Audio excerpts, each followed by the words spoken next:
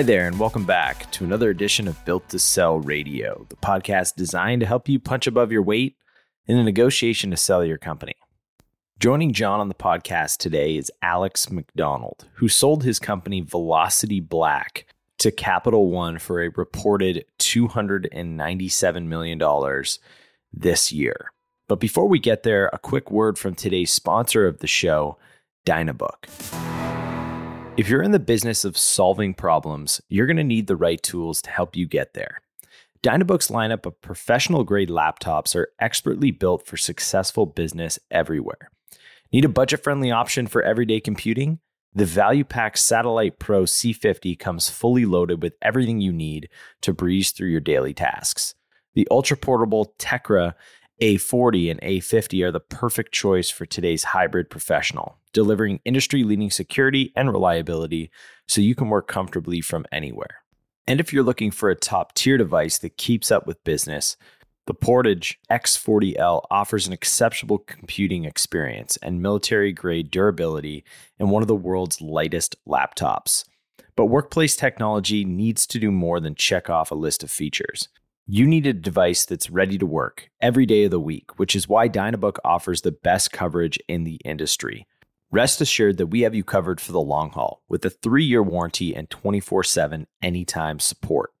Get exactly what you need in a laptop and more at dynabook.computer. Again, that is Dynabook, DYNABOOK.computer. A quick reminder, if you want to watch the full interview, to head over to our YouTube channel. To make it simple, I've added the link over in the show notes page, which can be found at builttosell.com, along with the official press release and some more information on Velocity Black, which I think you'll find interesting. Okay, now let me tell you a little bit more about Alex Macdonald, who, as I mentioned, sold his company Velocity Black to Capital One for a reported $297 million. But as you're listening to today's episode, there's a few things I want you to look out for. One is how to outsmart and compete with large corporations, how to attract and retain high net worth individuals, how to prepare for the post-fundraising phase of your business, how to avoid a capital raising mistake that could cost you millions, how to build trust and foster confidence with potential investors and acquirers, and how to handle partners who demand exclusivity without giving it to them. Here to share with you his full story is Alex Macdonald. Enjoy.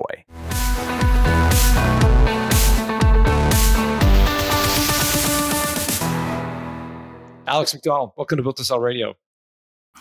Hey, John. Thank you for having me. Happy to be here. Tell me the founding story of Velocity Black. How did this business get started? Good question. So, this is 9 years ago now, so early 2014. Certainly a very different era in terms of startups and venture, and particularly, and given we started it in the UK and London, a very, very different scene over here back then. It was very hard to raise money. It was, you basically had to have banks and stuff helping you. But the genesis behind it was me and my co-founder Zia were traveling a lot in our previous careers, always in new towns, new cities. Trying to find awesome stuff to do, trying to get access to it. And actually, when we started the company, it was called Velocity. And our first product was not Velocity Black. Our first product was an app which enabled you to view the bill on your phone and pay on your phone in top restaurants. So in, the Carbones of this world, you'd be able to view the bill live on your phone, split it with friends and pay and get up and leave, which is like an idea which captures a lot of people's imaginations because no one likes waiting for the bill, right? And so it was very popular initially. We also enabled people to discover restaurants, book them through the product. It grew very quickly, but the actual unit economics around that product were awful.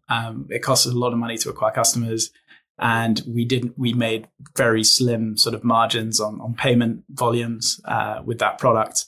And after a few years, despite investors wanting to give us even more money to continue pursuing that product, me and Zia sat down and we said to ourselves, look, we always wanted to build a real business, right? We weren't just playing the startup game as a hobby. We wanted to build a real business which had real impact. And we realized, okay, what do we have which is valuable? Like what assets do we have as a business which are valuable? And whilst the restaurants themselves are not necessarily good businesses or very interesting businesses to work with, the clients that had been using our product to go to those very high-end, premium restaurants were actually very interesting. And when we looked at the other areas of their life that they were spending money on, particularly travel, experiences, going to sporting events, going to music events, buying luxury goods and various other luxury purchases, we realized the economics around those other areas for that client were interesting. And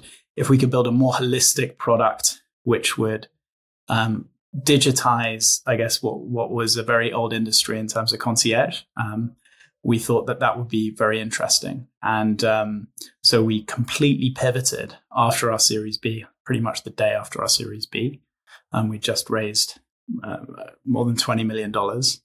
And despite having all that money in the company's bank account, we were never more stressed than we were post the closing of that round. How did that work? Were you pitching investors on this new idea? It sounds like you got the money and then changed the business model. What? Yeah, look, it was there was a part of our deck we talked about this, and we called it Velocity Premium at the time. Terrible name. And we had tested it, and we knew that people were willing to pay, for example, to get the very best restaurant reservations, right? So we tested some of it. So it was part of that Series B pitch, but it was by no means the core of the pitch. So yeah, look, it was a complete change in course.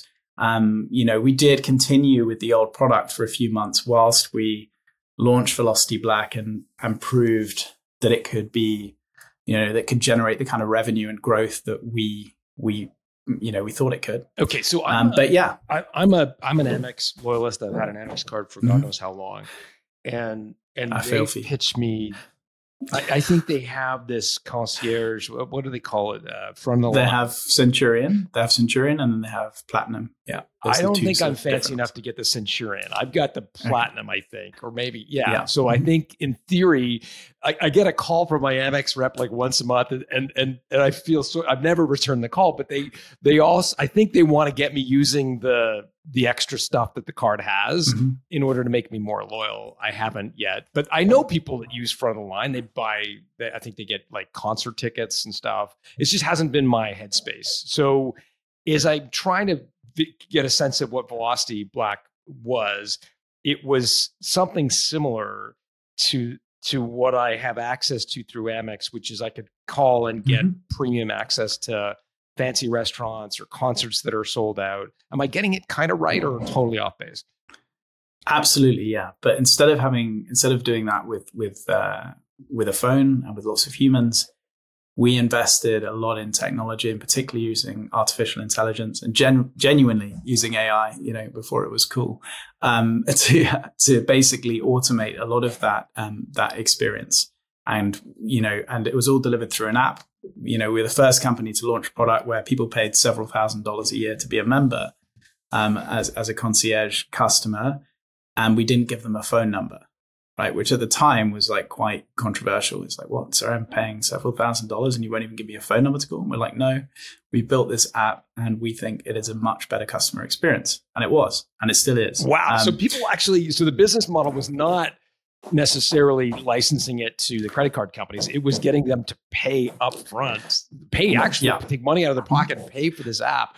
How on earth did you do that? Because I'm looking at like the competitive set, because again, even just Amex on its own says, oh, we'll give you front of the line. It's free. You don't even have to buy it. Just get a platinum card, which it costs you $300 or $400 a year. So how on earth did you compete with free? We had in my opinion, 50 times better product. And if you build a product which is genuinely, at least 10 times better than what is out there currently, and your customer really well, we knew our customer really well. Me and Zia were in some ways this customer, but we had lots of friends, we had lots of investors, and we had lots of existing Velocity customers who we knew very well. We knew what they were doing and their frustrations with using a phone-based sort of concierge system, to the point where they didn't really use it that much, right? Even what Amex would consider to be a very heavy user, it was 10 times less engagement than we would see from a Velocity Black user. Because if you make things super easy and simple, right, if you remove the fact that you have to speak to someone on the phone and then whatever, you don't get through to the right person, Amex is, or whichever the concierge company you're dealing with is routing you to someone else to help with it. And then they phone you back, but you're in a meeting. It's just an incredibly friction, there's a lot of friction in that experience. And if you can do everything through an app where it involves messaging, but also instantly booking stuff, and you deliver that in a way which is right for a premium customer, which is tough, very tough, because, these are the most successful people in the world that are your clients and they have very high expectations. But if you can do that, you can charge a lot of money for it, right? Because you're saving those people huge amounts of time. Not only are you saving them time, but you're helping them get the most out of every minute of their life, right? It's like, if you look at the limitations on high net worths, ability to enjoy things, capital isn't really the thing that's holding them back. It's their time, right? They don't have enough minutes or hours in the year to do all the things that they want to do. And, that includes, the various things they want to do from a career perspective. But we created a product which helped them live their best life. And that is incredibly alluring. And once you have the product in your hands, right, we did some events and things at the beginning to help build our brand, and, obviously seeded the product with people who we felt were the target customer and influential. And, once people really experienced that, it was very easy for us to price it. And actually, I believe we could have charged a lot more money than we charged on an annual basis. I'm still struggling with what the product is, because I'm visualizing. Okay, so it's an app where 24/7, 365, you can message in, and you will, whether it's dining, travel experiences, luxury goods, you want to book a last minute table at Carbone, you want to, book a flight, a business class flight from London to New York at a much better price than you find online. You message in, you'll get a guaranteed 1 minute response time from a specialist in whatever you're requesting. The technology, a lot of it is around natural language understanding. So it interprets your request, it routes it to the right person. In some cases, it will automate some of the request flow. It will hit various APIs and do various things to make it basically give the agent who's handling your request superpowers, is the way I'd put it, and deliver what you want in a personalized way. And because we know a lot about you, we know when someone's onboarded, we gather lots of information about them and their lifestyle. We're able to do things in a way which is hyper personalized, but at scale, right? Which is really challenging to do. Hyper personalized normally means I need to know you really well, John, to give you what you want. But if we can make the system know every client really well, then any person you're dealing with, even if you haven't, spoken with this agent before through the app, will be able to deliver you a hyper personalized service. Got it. Okay, so that's super helpful, and I'm just trying to get my head around the supply of the unique experiences. So, if I'm David Beckham, I've got a fleet of assistants who can get me into Carbone anytime I want, because I'm David Beckham, and I just make I get one of the 3 people that are following me around in my limousine to like just do it, and I don't need to know how it happens. So I'm assuming, and then if I'm like John Warlow, shitty little John Warlow, he just calls Amex and waits on the phone and tries to get in, and they tell him, "Oh, well, let me transfer your call." So you're in the middle between David Beckham and John Warlow, right? You're an elite customer who maybe doesn't have a fleet of assistants, but has a desire to have these very premium experiences, right? It's somewhere in between those two people. Am I getting that right? Well, we served all of the groups that you just talked about. To give you one example, he was actually a shareholder of Velocity, and he's a very big sort of hotel founder and investor, multi-billionaire. He does have 11 assistants. They did have access to the product, right? We had assistant accounts and stuff, but he would still use the product himself directly. Really? There are certain things, of course, yeah.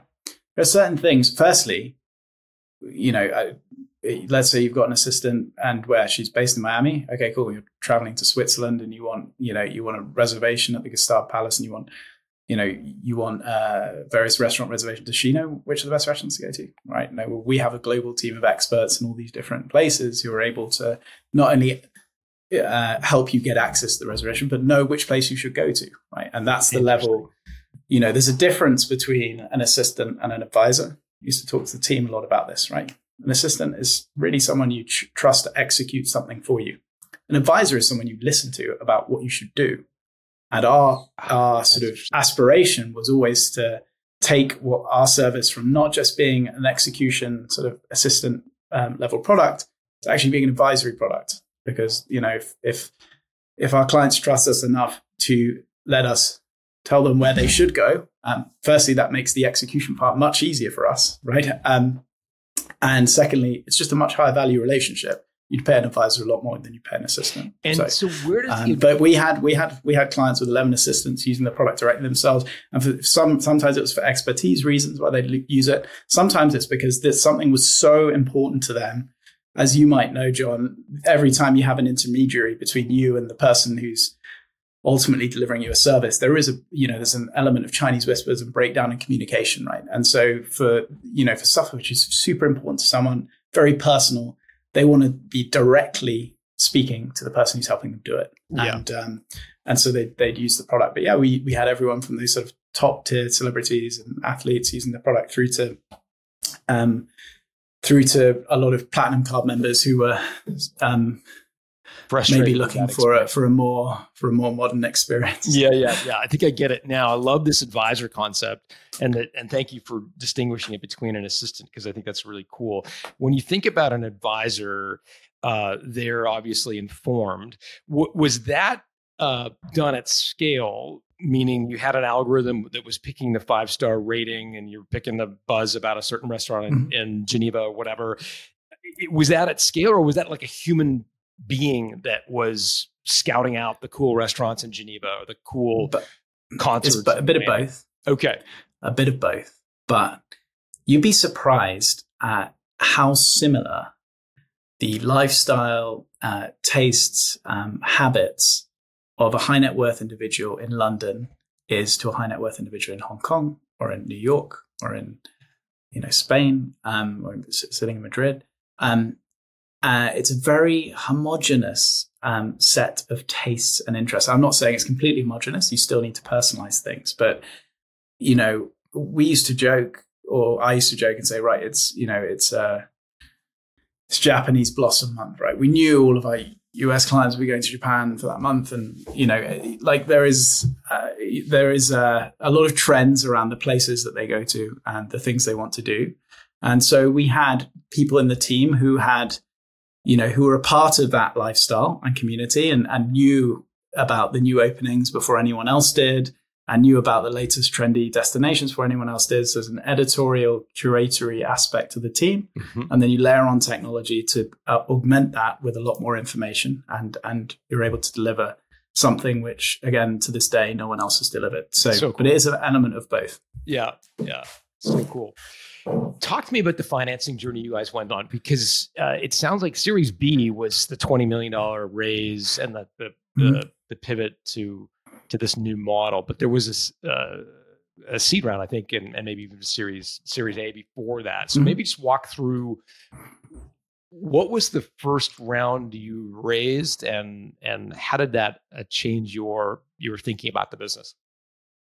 Sure. So me and Zia were lucky enough to have done well in our previous careers where we had a little bit of capital we could invest, just over $100,000 each in the business when we first started. And that helped us at least build our MVP. We built an MVP with that of our first product. Once we had the MVP, we went to basically friends, family, and sort of extended group of advisors. I did a small seed round. I think it was just over $1 million, if I'm not wrong. We used that to sort of expand the product into a lot more, increased distribution, let me put it that way. And then quite soon after that, we did a Series A, which was, I think, about 8 million was the total raise for that Series A. Let me ask you, Alex, before we go further, how did raising the seed round impact your approach to the business?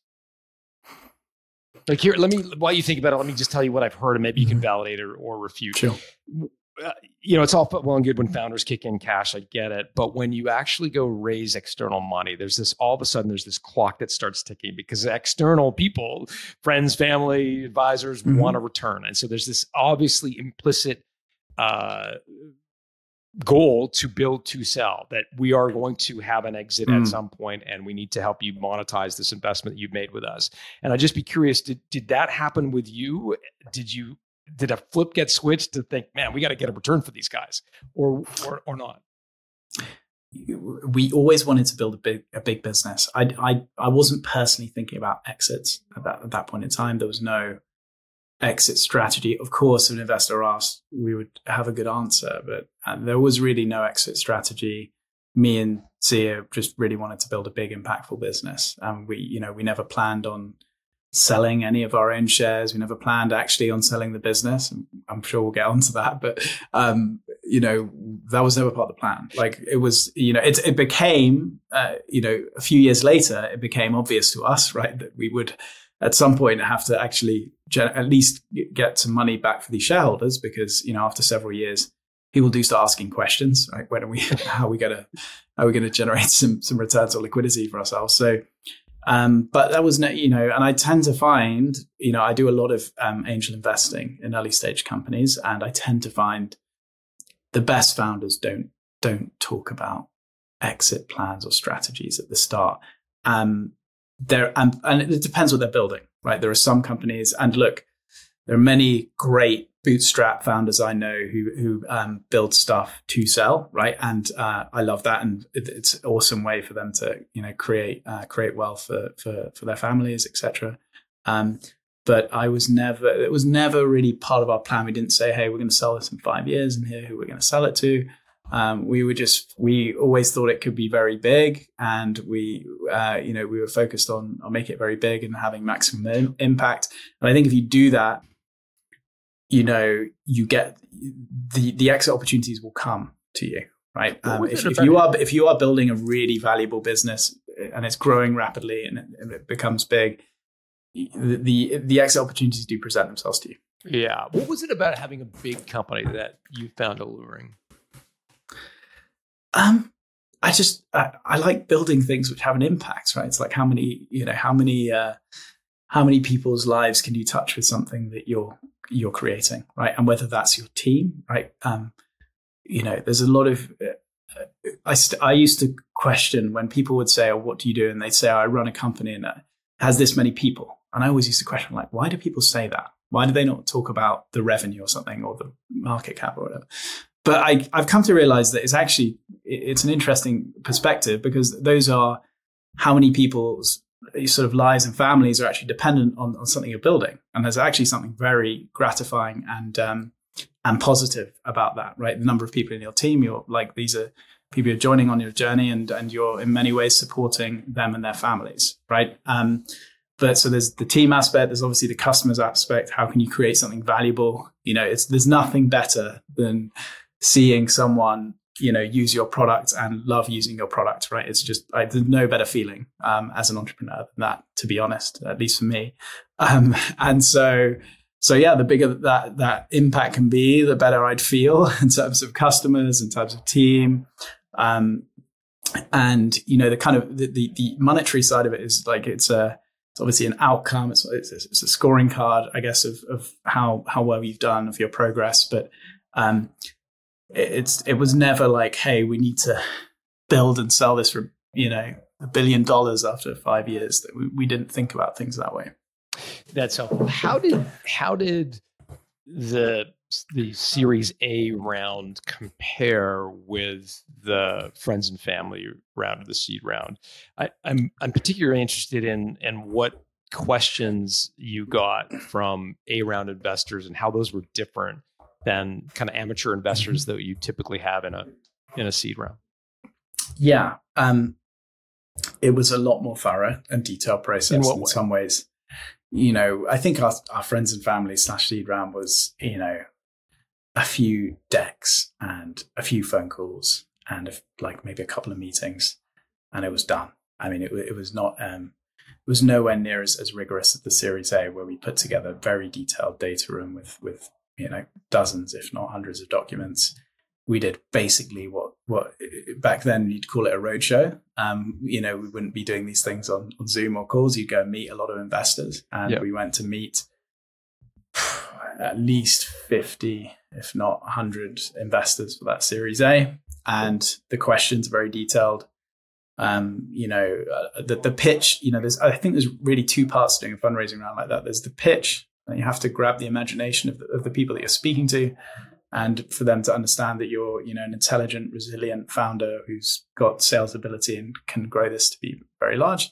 Then there's the kind of rigorous follow-up from that, which is like all the detail, like when they're asking detailed questions, how thorough are your answers? Do you really demonstrate that you know your market, that you know your customers? Do you demonstrate that you've got what it takes to be, founder of a fast-growing company? That second part takes up a lot of time, right? It's first part takes up a lot of energy because you have to be on top of your game when you're pitching an investor. But the second part takes up a lot of time. You have to, carefully draft and think about responses to emailed questions. You have to create sometimes entirely new documents and policies based on questions. Can you show us your cybersecurity policy? Okay, we better go and create that. So it's a lot more rigorous. And again, it's a journey. For someone to lead your round and have, in many ways, the reputational risk of leading a round, right? Because most of the other investors who come in, they don't have a reputational risk really around investing in the round, whereas the lead really does, because they're meant to have done the real homework on you. They're meant to have, rigorously done some DD and obviously negotiated the terms, which everyone else follows. So, you have to build good trust with whoever that lead is, and that takes time, right? I don't think, certainly nowadays, this may be the case, this may not be the case a year and a half ago, but right now, I don't think there are rounds getting done where you're sort of talking to an investor for the first time and they're writing a check a few weeks later, right? It takes time to build trust and your reputation with the lead investor. What were the deal terms on that B round in terms of liquidity preferences? I mean, I'm trying to place this in terms of, now, of course, there's not, entrepreneurs are sort of going hat in hand to investors, and they don't have a lot of leverage. 3 or 4 years ago, they had all sorts of leverage and they were able to wipe out a lot of liquidity preferences. But I think at this stage, they were still deals that are getting done at like 2 and 3x liquidity preferences. What are you able to share? What the B round guys got in the way of liquidity preferences? We did have a liquidity preference, but we didn't have a 2 or a 3x liquidity preference. So they were able to get their money out on an exit, effectively. Correct. Sort of before in preference, the founder shares. Yeah. The main reason that investors put a 1x liquidity preference in is it's actually because there's a risk that immediately after the round, the founders wind up the company and distribute the money to all the shareholders, right? And if you don't have that liquidity preference, you're not going to get your money back, right? It's going to be distributed to everyone else, and you'll get a small portion back. So that's the real reason investors do it. Obviously, if you're talking about a 2x or 3x liquidation preference, that's a different story, and that's can be dangerous for founders. And if you're a founder considering that, I advise you to think very carefully before accepting terms like that, because it takes a big bar in terms of where you need to get to with the money you're raising for you to get really ahead of that liquidation preference. Yeah, we've interviewed a lot of people that had 2 and 3x liquidity preference deals, and they got washed out or virtually washed out. So it was a struggle. So you moved to the new model, concierge, digital concierge advisor model. I get that. That's after the Series B. And then what happens? As you think about the journey, what's the next inflection point that you had? Well, there was quite a lot going on when we did that pivot. As you intimated to earlier, there are many investors that we just raised from, where we had effectively completely changed the plan very shortly after. Yeah, how did you get after that round? Yeah. Well, yeah. Look, we did end up going out and asking shareholders to approve that, and they did approve it. But by that point, it had helped that we, Velocity Black revenue grew very, very rapidly. It was, reaching millions of dollars in certainly in cash flow, however you define revenue, within a few months. So it was very rapid growth and results, and that obviously helped us,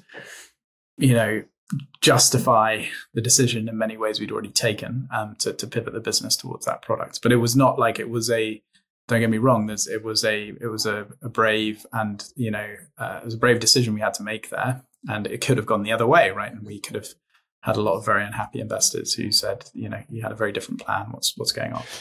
And so, as I understand the business model, the end user would pay several $1,000s a year for access to Velocity Black. And then we had transactional, per year. So they pay a few $1,000s per year upfront as a membership fee. And then we'd have a transactional revenue as well. So every time they book travel or an experience or luxury goods, we would take a percentage on the supply side as a revenue share. And we'd always deliver the best price to the customer, right? For that experience, they'd be getting a better price than they'd see anywhere else. But we would also get a revenue share from the supplier, whether it be a hotel, private aviation operator, airline, yacht charter. What was the cash flow on the transaction piece? So the private aviation charter, would they kick it back to you like 60, 90 days later, or did you get it up front? Or? No, we would get it up front effectively. Right, we controlled all of the cash flow around the customer experiences. So we would effectively, on most of that transactional revenue, we would be collecting up front. So you had a payment processing engine in the actual app, and then you distributed it out to the vendor. Correct. Got it. That makes tons of sense. So you're getting a piece of the transaction, but also you got a membership fee, which they pay annually, or is it a one-time? Annually. Fantastic. So yeah, look, so the interesting thing is post the Series B, we did raise some more money, but nowhere near as much as we'd raised pre the Series B. And despite us investing a lot more post the Series B. And the reason for that is because we're able to, the membership fee obviously comes up front. So from a capital, it's very capital efficient business. We get the working capital, we get the cash up front for the membership, and that we can invest that immediately in growing and signing up more members. And we also obviously had a very good working capital sort of dynamic with the experiences and travel that we were booking through the product as well. How did you acquire subscribers? Like, what did you find to be the most efficient vehicle for doing that? So initially we had to build a premium brand, right? We were going after premium customers. It was quite hard to do that in a short space of time. But one of the tactics we used were events. So we held events at a lot of the, the existing events on the social calendar of the high net worth clients we were going after. So we did an Oscars after party. We did an event at Coachella. We did various events around sporting events around the world and the destinations that these clients were traveling to at certain times of year. And that helped with top talent performing at those events and, a community element to them. So it was more than just a digital product, and you kind of had to be a member to get into those events. Oh, cool. Right? And then a lot of the rest really came from referrals. We had a couple of people in the team who had very good networks in this space and were, you'd call them membership salespeople, but, we didn't call them that internally. They were membership directors. And they would sign up some initial people, and then pretty much all of the rest was referral driven. So we had very strong referral dynamics. We had people who would, share the app with their friends. We had some incentives for doing that, but I don't think people were doing it for the financial incentives. I think they were doing it for the social incentives of having shown their friends something really cool. And then we did a little bit in the later years, we did do some Google ads, funnily enough. Not necessarily around concierge, but around some of the things like that we were helping people with, like private aviation, which really helped sort of target the right kind of customers. And that was a good sort of addition to the marketing that we were doing. But initially it was many events, and then as we obviously grew the membership base, referrals became more and more important. And what was the referral bonus structure? Sometimes I've seen them with, like Tesla does the referral where the person that is being referred gets some sort of benefit. It's like a X number of hours of free charging or whatever. But then on the other side, the person making the referral also gets the same. So there's kind of incentive for both the person making the referral as well as one being referred. How did you structure that? Yeah, it's funny. We actually looked at Tesla's referral program when we were building our own. So it's funny you mentioned them. And so there are some aspects of theirs, which is, they have some random gifts and stuff they have as part of their referral program, like go and watch a SpaceX launch or a tour of the SpaceX facility, things like that, which we thought were awesome. But at first we just started off with, a two-sided financial referral. It was $500 each way. So $500 for the person who received it. If they, it would basically worked as a trial, right? Because we wanted people to use the product. So you try it out for 2 weeks. If they converted to a membership, they would get some credit to spend on experiences or travel through the product. And the person who referred would also get some $500 to spend on whatever they want through the product. So it was credit that sat on their account, basically. The most efficient form of growth, word of mouth. It's amazing. How big did you get this company before you sold it? In terms, I'm not sure if you released revenue numbers. Somewhere I had 18 million. I have no idea if that's true or not. That was my producer said was the revenue number. Is that about accurate, or is it totally off? It's a little bit old, that one. We were at that point a few years ago. I had to think about what's public knowledge, but we have GMV, right, which is like all the transactions going through the platform, which when we sold was certainly around 9 figures, so around $100 million. And then we have our net revenue, which was around $30 million at the time of sale. Got it. And then we obviously had relatively 60, 70% gross margins, and we were loss making throughout the journey from a P&L perspective, but we've been generating positive cash flow for several years because of that working capital dynamic. We EBITDA trails your cash flow. Basically, you turn cash flow positive before you turn EBITDA positive. But there were a few quarters where, in fact, there were several quarters where we EBITDA positive towards the end. I say the end, towards prior to the sale, and we were never net profitable though. We were still always sort of reinvesting all that cash flow into growth. But we were still growing. We were still growing at like between 60 in the last few years, 60 to 100% year-on-year revenue growth. So it was still growing very rapidly. Wow. What made you decide to sell? What was the trigger? So there's a few things. So I had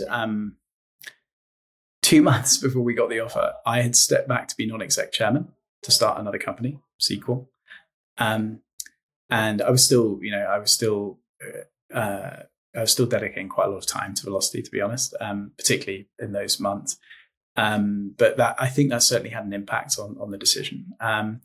And the other aspect was, we had the Velocity Black, which was our consumer product. And then, as you intimated earlier, we actually had an enterprise product where we white labeled the technology for credit card companies, banks, other corporate clients. We look after all Rolls-Royce clients globally. We look after a number of other sort of premium brands that want a way to build a stronger relationship with their high net worth clients. So that enterprise division was doing really well. And, we had thought for a number of years, because we knew how unique what we built was, and not just on the client side, but all of the internal technology we had around managing requests, payments, the natural language processing, all this stuff we've been doing. We knew it was completely unique. And we felt it was a matter of time before a bank or a credit card company would make an offer. We never started a process to do that. And, with Capital One, it started out as a partnership discussion. And so we signed a partnership agreement with them to help them launch a new product. And that then turned into would you like us to invest in you? And we were like, no, we don't need any money, because we didn't. And then eventually it came to would you consider, us acquiring you? We weren't planning on selling the business at that point. And whilst I was at that point part-time in the business and Zia was continuing full-time, I fully backed Zia to continue growing it and take it to, the heights that we thought it could get to. But look, when you have a $50 billion market cap bank say that they're interested in buying you, I think you have to listen. Yeah. You have an obligation, particularly, we were 8 years at the time of the offer, we were 8 years into the journey, and we had some shareholders who had asked us, what's the plan on, are you guys going to list? Are you going to sell? So we knew there were some shareholders who wanted to sell. And I think you have an obligation to at least listen to what the offer might be, which we did. And they made an offer, which was a good initial offer, and beyond, I think probably beyond our expectations at that point, to be honest. But we felt like obviously you have to maximize value for the shareholders. So received the offer. We immediately appointed a bank to run a process, started that process, and then we received a second offer, which was a better offer, which we accepted. And once we accepted that, we were in exclusivity. But the second offer was from Capital One as well. Correct. So let me get this straight. They say, hey, let's partner. We got a new card we want to launch. You say, sure. They say, hey, can we have exclusivity? You say, no. Did the specter of exclusivity come up from them, or they wanted to own it? With every offer, they would, I'm not going to comment on how they go about M&A, but I think for a bank like that, if they're going to buy someone, and they're putting an offer on the table, I think they're going to need you to be in exclusivity. No, sorry, you misunderstood my question.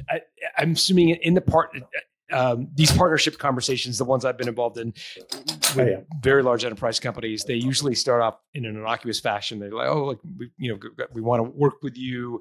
And then they realize you've got something really that they don't want their competitors to have. So they ask for exclusivity.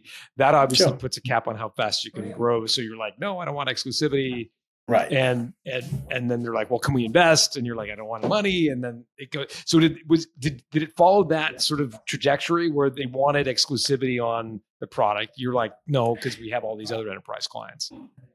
Yeah, I think that pretty much every enterprise client that we had asked for exclusivity. And we may have given it for like a couple of months to someone to give them like an advantage in a certain market, but we never agreed to sort of a category exclusivity. And yeah, like that's pretty much how the conversation goes, without giving away any details. Yeah. The other aspect around us not agreeing to an investment offer, and they've invested successfully. They're probably one of the most successful corporate venture investors out there, Capital One. They made some amazing investments if you go and look them up, including Snowflake and a number of others. For us, we felt, particularly given how strategic they were to what we were doing, besides not needing the money, we felt that accepting an investment would basically preclude a whole number of potential exit paths in the future. There's lots of their competitors that were interested in buying us and had been for a long time, who obviously would have completely disengaged after an investment from them, right? So we felt like strategically it would be shooting ourselves in the foot to take investment from someone so strategically close to what we're doing, with lots of potential competing exit routes. So we decided, that wasn't for us. And but yeah, it's pretty much that sort of progression as you discussed. It's partnership, and then it's like, wow, this is amazing. How can we lock it down for ourselves? and it sort of ends up in the successful sale of the company. You mentioned something in passing, and I want to go back to it because it is a pretty big deal, and that is that you had made the decision to step down 2 months previously. Maybe can you walk us through what went into that decision? Sure. I had. I'd probably thought about it a little earlier than that, actually. I've been thinking about it just before COVID. And then COVID hit, and I was like, right, there's no way I'm adding complication to this terrible situation. We're going to get the company through this, and it's going to come out even stronger, which it was. At the point where I said I wanted to step back to non-exec chairman, I wouldn't say I was leaving, but when I wanted to step back from at least the executive responsibilities I had, the company was in the strongest position it had been in its history, in pretty much every metric. So I felt like the company was in a very good place. We had at that point in time, there was still a lot of innovation happening from a product perspective, but from an operations perspective, which was everything I was involved, responsible for, most of the revenue of the company and most of the headcount, there was less, like, it was a very stable ship by that point. How many employees at that time? Just over 100. Okay. So still relatively small. But we had, obviously, as well as you're iterating with product, you're iterating with your operational processes, particularly with something as complex as what we're doing, right? Think about all the different segments we were focused on, right? From dining, travel, experiences, luxury goods, and within those dozens or hundreds of sub-segments. Within all those sub-segments, you have hundreds of suppliers and partners, right? It's operationally incredibly complex business. So the early years of building that were, incredibly intense and were 24/7 level of commitment, which in some ways it's certainly taken out of me, right? There's only so long you can do that for. But yeah, I felt like the company at that point, from an operational process perspective, from a team perspective, was in a very stable place, and we were in a place where we could continue growing a lot of revenue and the operations team without it directly being managed by one of the founders. So that was, and I guess the motivation behind me doing it, was I a little bit tired? Maybe. I felt like I was very healthy at that point in time. It was more, I love building things, and I love the, as I said, that feeling of creating something from nothing, and you get a first customer to still remember the first customer that paid for Velocity Black. And I still remember watching them use the product. And I love that part of the journey the most. And there are ways you can thread that into later parts of the journey. You can still do a lot of that innovating and launch new products later on. But a lot of that had gone by that point, right? And just being frank. So, and I'd been doing a lot of investing in early stage companies myself. Stumbled across an idea that a couple of friends were working on, and felt that it was the culmination of all my experiences, both as both a founder and operator and as an investor, and felt like it was too good an opportunity to not start. So yeah, those are the reasons. What was the reaction of the investors that were investing in the company, the Series A, B, and so forth, when you announced your intention to step down as kind of a managing director or CEO or whatever your title was at the time? They were relieved. They're like, thank God we finally got rid of him. No, they look. Most of them look. I was also, by the way, still at that point in time, the largest shareholder in the company, right? So I had more incentive than anyone for the company to continue operating smoothly. And if I felt that in any way my departure would have hampered that, or my stepping back to non-exec chairman would have hampered that, I would not have done it. So I feel like a lot of them know me very well, and trusted me.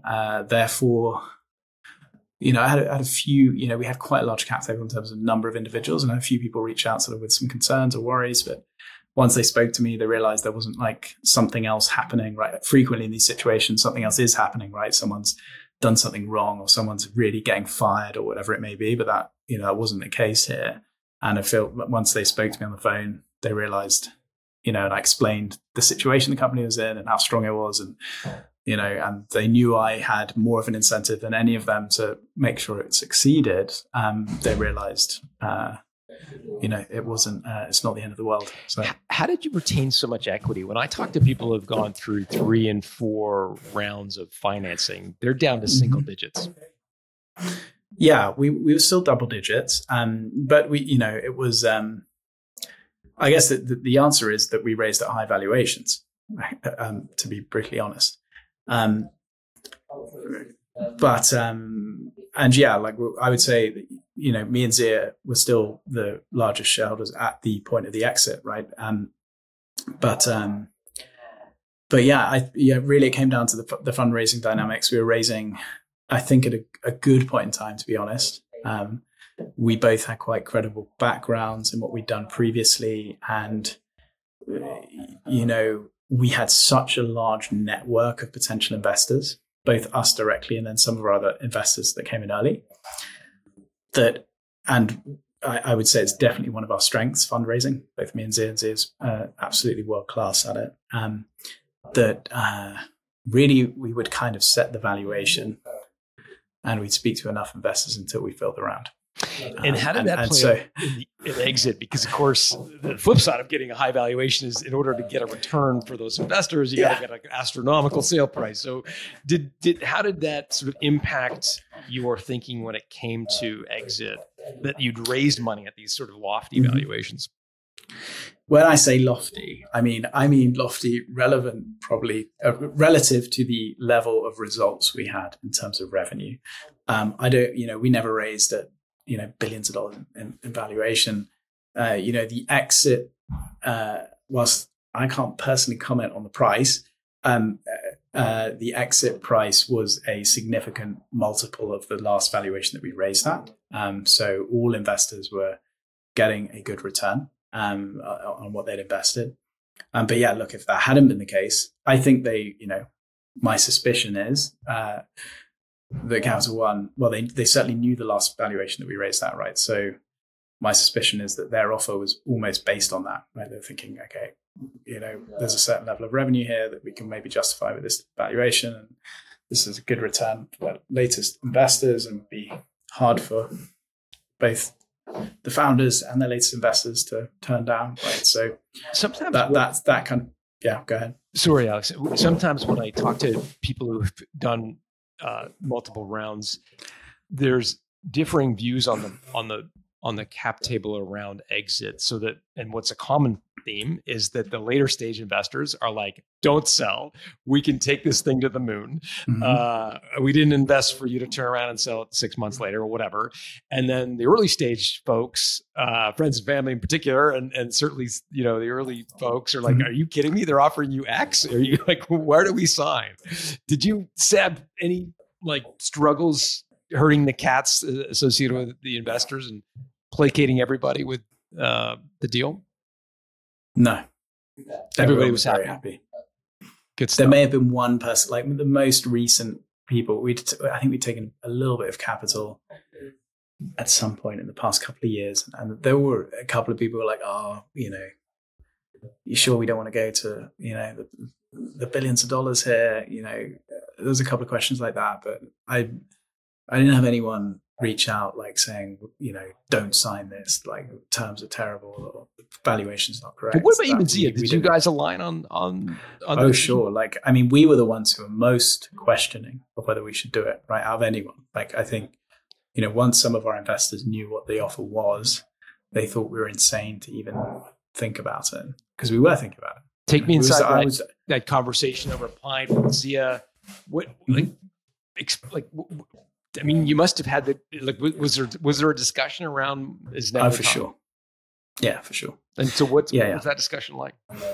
So we sat there, I still remember when we got the first offer, I was very excited. I still have it. I have a whiteboard at home in my own home office, and I wrote the number down on my whiteboard because my wife was on a call, and I went and showed it to her. So I was very excited even when we got the first offer, and I thought it was a great offer. But equally, I did believe that we had what it takes to continue growing the company. I believe we had a unique product. I believed in Zia and his ability to take the company to the next level. Ultimately, I didn't want to, impact his thoughts on it too much. Whilst I was, again, the largest shareholder, at the end of the day, I'd stepped back to be non-exec chairman. So I very frankly said to him, a lot of this is up to you, because I'm not full-time in the business. It comes down to your energy and your appetite. And ultimately, if you don't want to accept this and want to carry on down the road, I'll support you on that. I left it effectively to him to make the decision. And yeah, he did think about it. But, certainly once we had the second offer, he was fully on board with it. Are you able to share how much more the second offer was on a percentage basis? I think the first offer, there was a range. And then the second offer came in probably 10% above. The top end of the range? Basically, yeah. And there was some other sort of incentives and things in there which made it good stuff for the team, and they thought more about how do we motivate the team, keep them incentivized post the acquisition, things like that, which made us, I think it was overall a very, very good offer. So sounds amazing. I'd be remiss in letting you go before I ask you a couple of lightning round questions. They just require a phrase or a sentence or two. What's the slimiest trick a potential investor or acquirer tried to play on you? I have no bad words to say about Capital One. They were an exemplary acquirer throughout the process. And I'm not just saying that. They genuinely were. They were fantastic. So I have nothing bad to say about them. The worst thing that investor ever did to us, I had a fully signed, executed subscription agreement for £18 million from an investor once, which legally they were obliged to complete on under UK law, and they disappeared. Never responded to an email or a phone call. It was fine because we had some other people interested in investing, but certainly never forget that. Wow. And what else? That's it. That's big. I don't think you need what sticks in my mind. Yeah. What was the biggest mistake you made in the process of selling your company?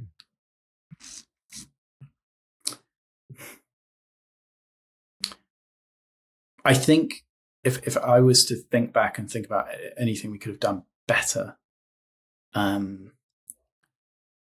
would have appointed a bank earlier, probably, because we did appoint a bank to help with the process, right? And I probably would have taken the Capital One sort of signs of interest and said, right, they're going to put an offer in. Let's appoint a bank right now, start the process. And then at least a few more people have enough time to get up to speed to maybe put some other offers in, and then you have a really competitive process, right? That's probably the only other thing I would have changed. But again, I don't think we lost out on that in dollar terms because they upped their offers significantly.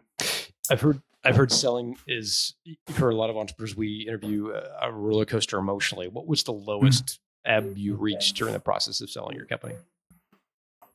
In the actual sale part? Mm-hmm.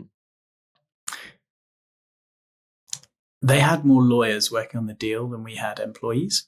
And at a certain point, and rightfully so, they're a financially regulated institution, and there are a lot of boxes that need to be ticked from a regulatory and compliance perspective.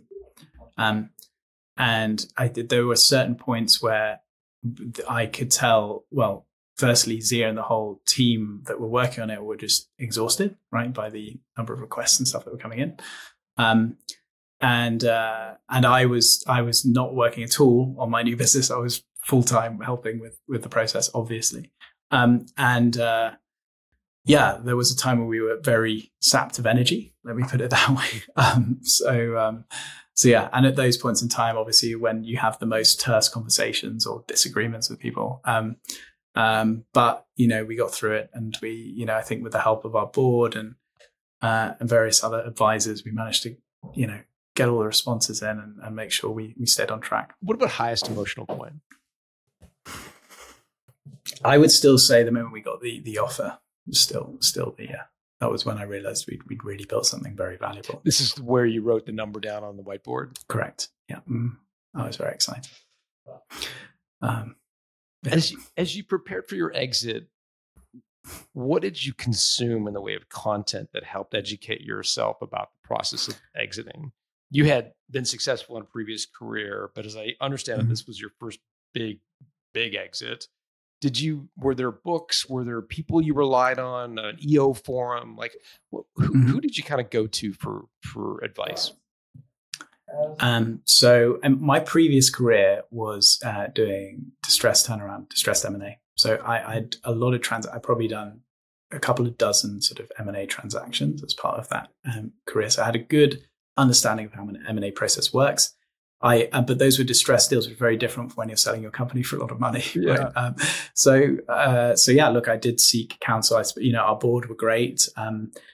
Jamie Caring, who's got a lot of experience from a brand perspective, but helped certainly throughout the process. And Kaveh Atrak, he actually used to work for American Express. And they were both very helpful at various points in keeping us on track.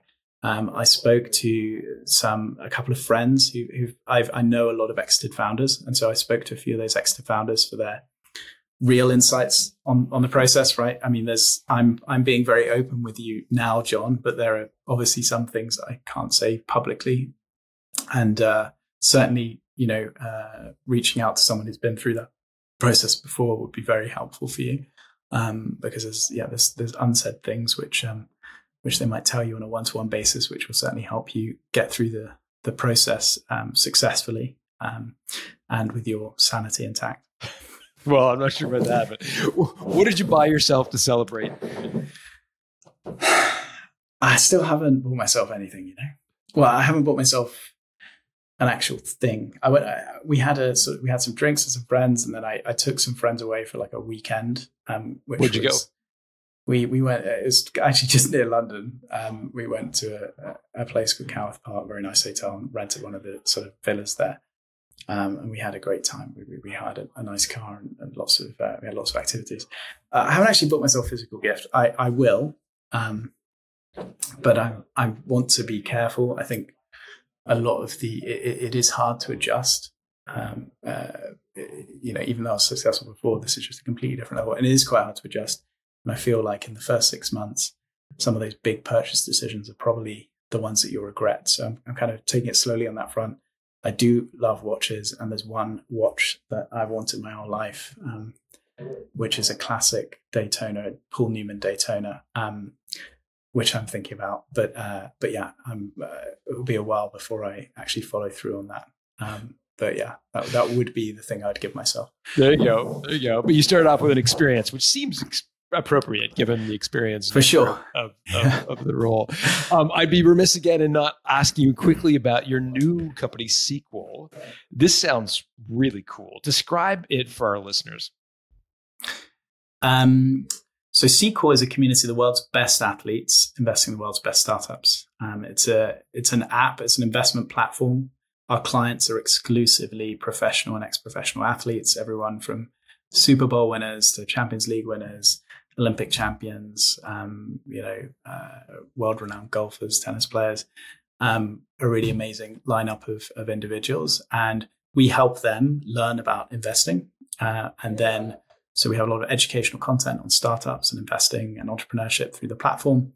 And then we help them invest in the best startup opportunities out there. So we partner with leading VC funds, ones with historically great returns, and we invest directly alongside them in some of the most exciting companies, all companies which are changing the world for better. So broadly in impact categories like climate tech, education, healthcare. So things which will hopefully not just provide a financial return to athletes, but provide a return for society and for the world. And yeah, we're just getting started. We launched a couple of weeks ago. We've already done our first deal. It's very exciting to be building again. That's so cool. So two-sided market, professional athletes and some of the world's best startups. I'm not sure how many professional athletes we have listening to this show, but I know we have a lot of startups. And so where can they go to learn more about Sequel? So you can either reach out to me directly on Twitter or LinkedIn, or you can go to joinsequel.co. And there's a founders page there with a lot more information about how we work. You can also apply to our investment engine, where we'll try, even if you're not right for us, we'll try to make some relevant introductions to other investors. But also feel free to reach out directly to me on LinkedIn or Twitter. And we'll put Alex's pages for both Twitter and LinkedIn in the show notes at builttosell.com. Alex, thanks for doing this. Awesome. Thank you, John. And there you have it for today's episode between Alex and John. If you enjoyed today's episode, then be sure you hit that subscribe button wherever you listen to your favorite podcasts. And if you want to help support Built to Sell Radio, you can do so by either leaving a rating and review over at Apple Podcasts or sharing this episode out with a friend or colleague who you feel like would enjoy listening to today's conversation. A quick thanks to today's sponsor of the show, Dynabook. Again, be sure you head over to dynabook.computer to grab your laptop today. If you know of someone who would be a great fit to be a guest right here on the podcast, you can actually nominate them. By heading over to builttosell.com/nominate, there you'll have the opportunity to nominate yourself or someone else to be a guest right here on the show with John. For show notes, including links to everything referenced in today's episode, be sure you visit our episode page, which can be found over at builttosell.com. Special thanks to Dennis Labataglia for handling today's audio engineering, and thank you to our community of certified value builders who help us bring our message to you. Our advisors are experts in helping you build the value of your company. To get in touch with an advisor or learn how to become one yourself, head over to valuebuilder.com. I'm Colin Morgan, and we'll talk to you again next week.